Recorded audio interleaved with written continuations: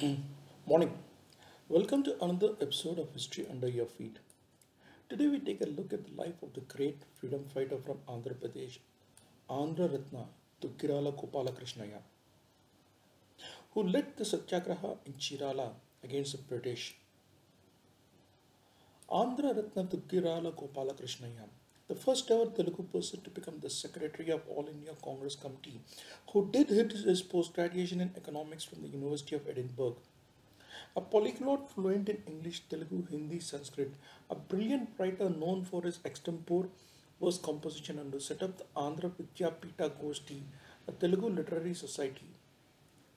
The great soul was born on June 2nd, 1889 in Penuganchiprolu, a small village in Krishna district known for its temples. His ancestors were very well-off landlords in the Guntur region, while his father Kodandaramaswamy worked as a school teacher.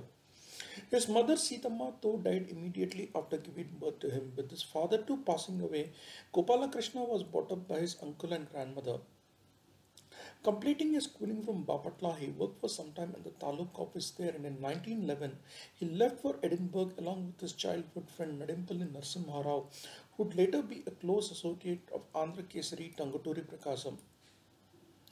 After completing his post-graduation in economics from the University of Edinburgh, he returned back to Guntur in 1917 and taught for some time at the colleges in Rajahmundry and Machilipatnam. However, being dissatisfied with the education and attracted to the principles of non-cooperation in Satyagraha, and after attending the Calcutta session of the Congress in 1920, he resolved to dedicate his life to the cause of Swaraj. Attracted to Annie Besant's home rule movement, he quit his job to plunge into the freedom struggle. And being a devotee of Sri Rama, he organized a cadre of workers called the Ramadandu, Rama's army that would play a prominent role in organizing the 1921 Congress session at Vijayawada. The members of the Dandu wore saffron robes torn to Draksha beads and had a vermilion mark on their foreheads. When the residents, Chirala is a small town in the Prakasam district of Andhra Pradesh famous for its high quality handlooms.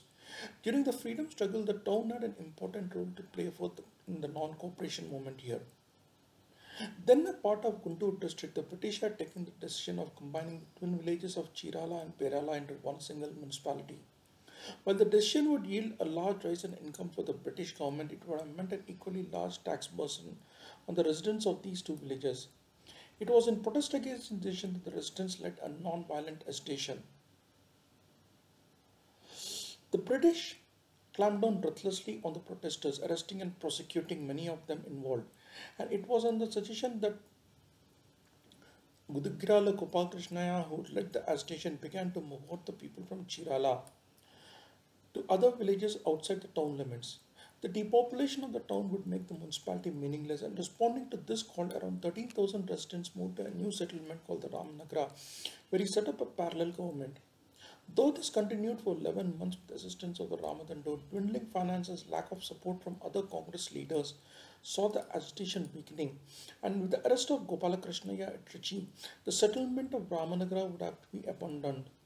When Mahatma Gandhi withdrew the non-cooperation movement following the Chauri Chaura incident, he resigned from the Congress in protest and joined the newly formed Swarajya Party founded by Chittaranjan Das and Motilal Nehru in 1925. He became one of its secretaries and was affectionately called as Ramadasu. He was a mentor to the Telugu writer Abburi Ramakrishna Rao as well as a strong influence on the poet B. Sundarrama Sastri. He was also good friends with Ananda Kumar Swami, whom he had met in England, and along with him translated the Apanaya Darpana, an ancient work on theatre written by Nandikeshwara into English as the Mirror of Kestam.